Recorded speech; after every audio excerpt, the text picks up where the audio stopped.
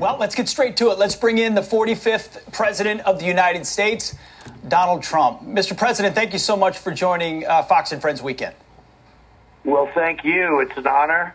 And we have a lot of problems in this country, but it's an honor to be with you. Well, we're grateful to have you, sir. Well, let's start with the headline we've had all morning long. What's happening in Russia, what's happening in Ukraine. The White House right now is saying an attack could happen at any time. On your assessment, where are we and how did we get here?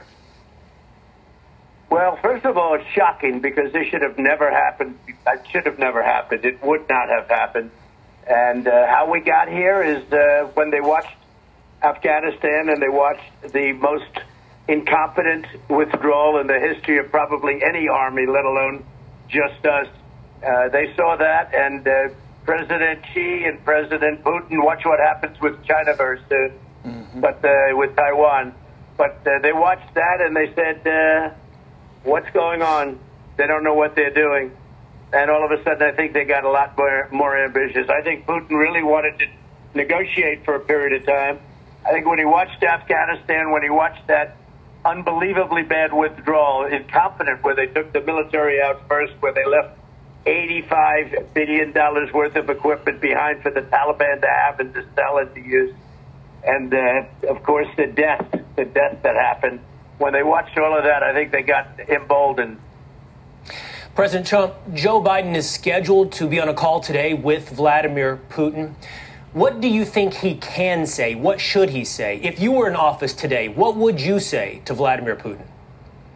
Well, I wouldn't be in this position because we're in a very bad position right now. And it would have, as I said, it would never have happened. I know him very well, got along with him very well. I stopped his pipeline. I sanctioned them more than anybody ever sanctioned them. Nobody was ever tougher on Russia, but I got along with Putin very well. We respected each other. I think you have a whole different ballgame right now. This is just an exercise. He's not going to tell him anything, and I don't think Putin's at this point going to be listening. It's going to be very interesting to see what he does in terms of the depth. Will he take a small piece? When Biden originally said he's going in, everybody was like, did he just say that? Nobody could believe it, but he said it. And it was almost like a card. Ukraine went crazy when he saw that, when they heard that, the president. But now the phone call, I think, is perfunctory. I don't think much is going to come out of it. Yes, sir. Republicans have introduced a bill that would block aid to Ukraine until our southern border is secure. The thinking is, why would we be worried about a border in Europe when there is a disaster happening right here at home? Do you think that those two issues should be linked?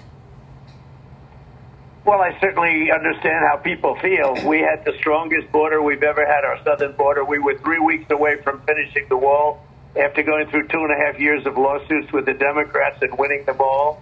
We were 3 weeks away from, think of it, finishing the wall, which is largely, frankly, finished anyway. It's a tremendous help. We had the best numbers in the history of our country on the southern border. Very little was coming in. Very few people were coming in other than coming in legally. We had the lowest drug numbers, the best drug numbers in the last 32 years, and they were getting much better rapidly.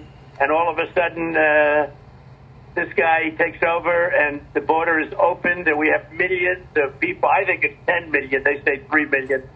But people coming in, countries all over the world are releasing their prisoners into our country. We're like a dumping ground. So I can certainly understand how people feel when they say, let's try and tie one to the other. We fight for other people's borders, but we don't fight for our own border. We're the strongest, the most secure border we've ever had at the south. And Mexico was great to me. They helped us. It gave us 28,000 soldiers free of charge, because otherwise we would have, as you know, tariffed all of their cars and things coming in. And we got along great with Mexico. We had the Mexico, stay in Mexico policy.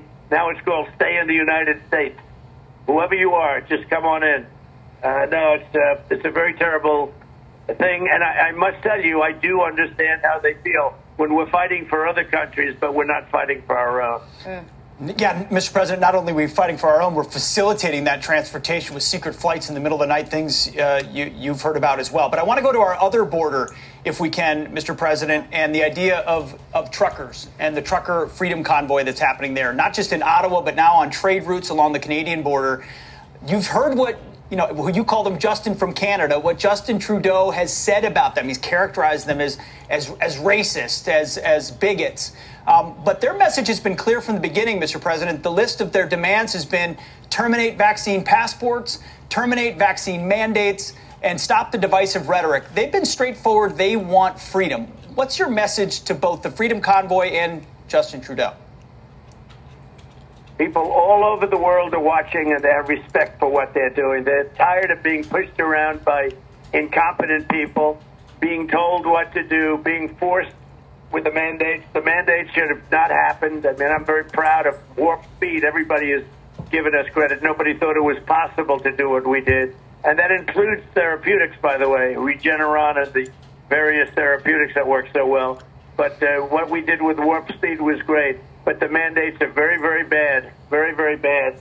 And I think there's a lot of respect for what they're doing. I see they have Trump signs all over the place, and I'm proud that they do. But that's what happens. You can push people so far. And our country is a tinderbox, too. Don't kid yourself. And there are plenty of our country up there right now, folks. When you look at what's happening, in Canada, our country, I think, is far more of a tinderbox than Canada. President Trump, we're watching blue states begin the process of loosening restrictions across the country. In my one chance to interview in the past, President Trump, I asked you about Dr. Fauci. You were at the front end on so many things. As we panicked as a nation, you talked about balancing the shutdowns against our economy. And I asked you at that time about Dr. Fauci and the way the public viewed him. And you were beginning at that time to express some skepticism. I'm curious, and I'm not trying to give you the answer ahead of time, but I'm curious, if you look back on the past 2 years, some of which was under your watch, when it comes to COVID, what would you have done? What would you do differently if put in the same position? With perfect hindsight, what, if anything, would you do differently? Well, we haven't been given credit, but we're starting to get credit. Warp Speed was phenomenal. I closed up the country to China. I closed up the country to Europe. That was incredible. And I filled the shelves. I filled up the cupboards of the states, which they were unable to do themselves. You had some very competent governors, and you had some very incompetent governors. But, I went around with the cupboards were bare, and they were. As far as Fauci, and that was a big thing, the ventilators and all of the equipment and all of the things that we were able to get, from goggles to clothing and the plastics, and we did an amazing job. Got no credit for it, but everything is stocked, and right now the whole country is stocked for something like this. The country, and this is long before I got there, was not prepared. Fauci, however, was not a big factor with me. He is a big factor now because Biden chose to make him such, but he was not a big factor with me. He said he didn't want to close to, as you know very strongly, because we talked about this, he didn't want to close up to China, which was heavily infected. He didn't want to close up to Europe, which was heavily infected. 4 months later, he said that President Trump made a great decision and saved perhaps hundreds of thousands of lives, because I was really a single vote. I had 21 people in a room, and none of them wanted to close it down, but I did because I saw what was happening in China and in Europe. Fauci did not play as big a role with me. He played actually a pretty light role, and if you also notice, oftentimes when he would say something, I'd do the opposite, which tended to be pretty good. He came out against masks, and then he became a radical masker. He was a radical, wherefore if you could. But at the very beginning, if you look back early on, he was against masks. I mean, he had some very different views, but he was not a big factor with me. I didn't get to see him too much. I didn't deal with him too much. I made my own decisions, and they were great decisions, and I let the states run. So whether it's Florida, Texas, South Dakota, if you take a look at some of the states, South Carolina, they did a terrific job. The governor did a terrific job. But I let the states run and make those decisions. And frankly, the Republican governors did a far better job than the Democrat governors. But Fauci was not a big factor as far as I was concerned. He became a very big factor once Biden came in, and then it's almost like he couldn't make a move without asking Fauci. Well, Mr. President, over the past week, something very interesting has happened. Several Democratic governors have dropped mask mandates, or at least pulled back on mask mandates. And there's this clip that's going viral. It took place at a Las Vegas school. Children so excited that they don't have to wear their masks to school the next day. Take a listen to what that sounded like. Watch this. Starting tomorrow, we don't have to wear masks anymore.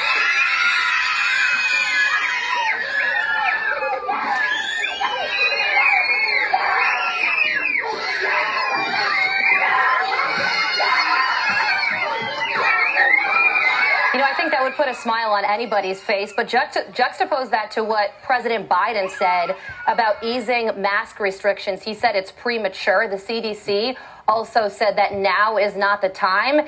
If now's not the time, when is? Well, first of all, that's adorable. It should have happened a long time ago.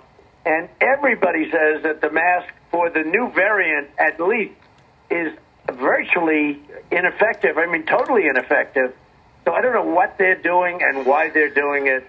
But they've come out and said that the mask has almost no impact, especially on the new variant. And I just don't. It's inconceivable what's going on. But a lot of the states are opening up. But I think politically it would be unacceptable. That's just not going to be able to hang out too much longer. It's ridiculous. But, you know, that clip is so beautiful to watch. But it should have happened a long time ago.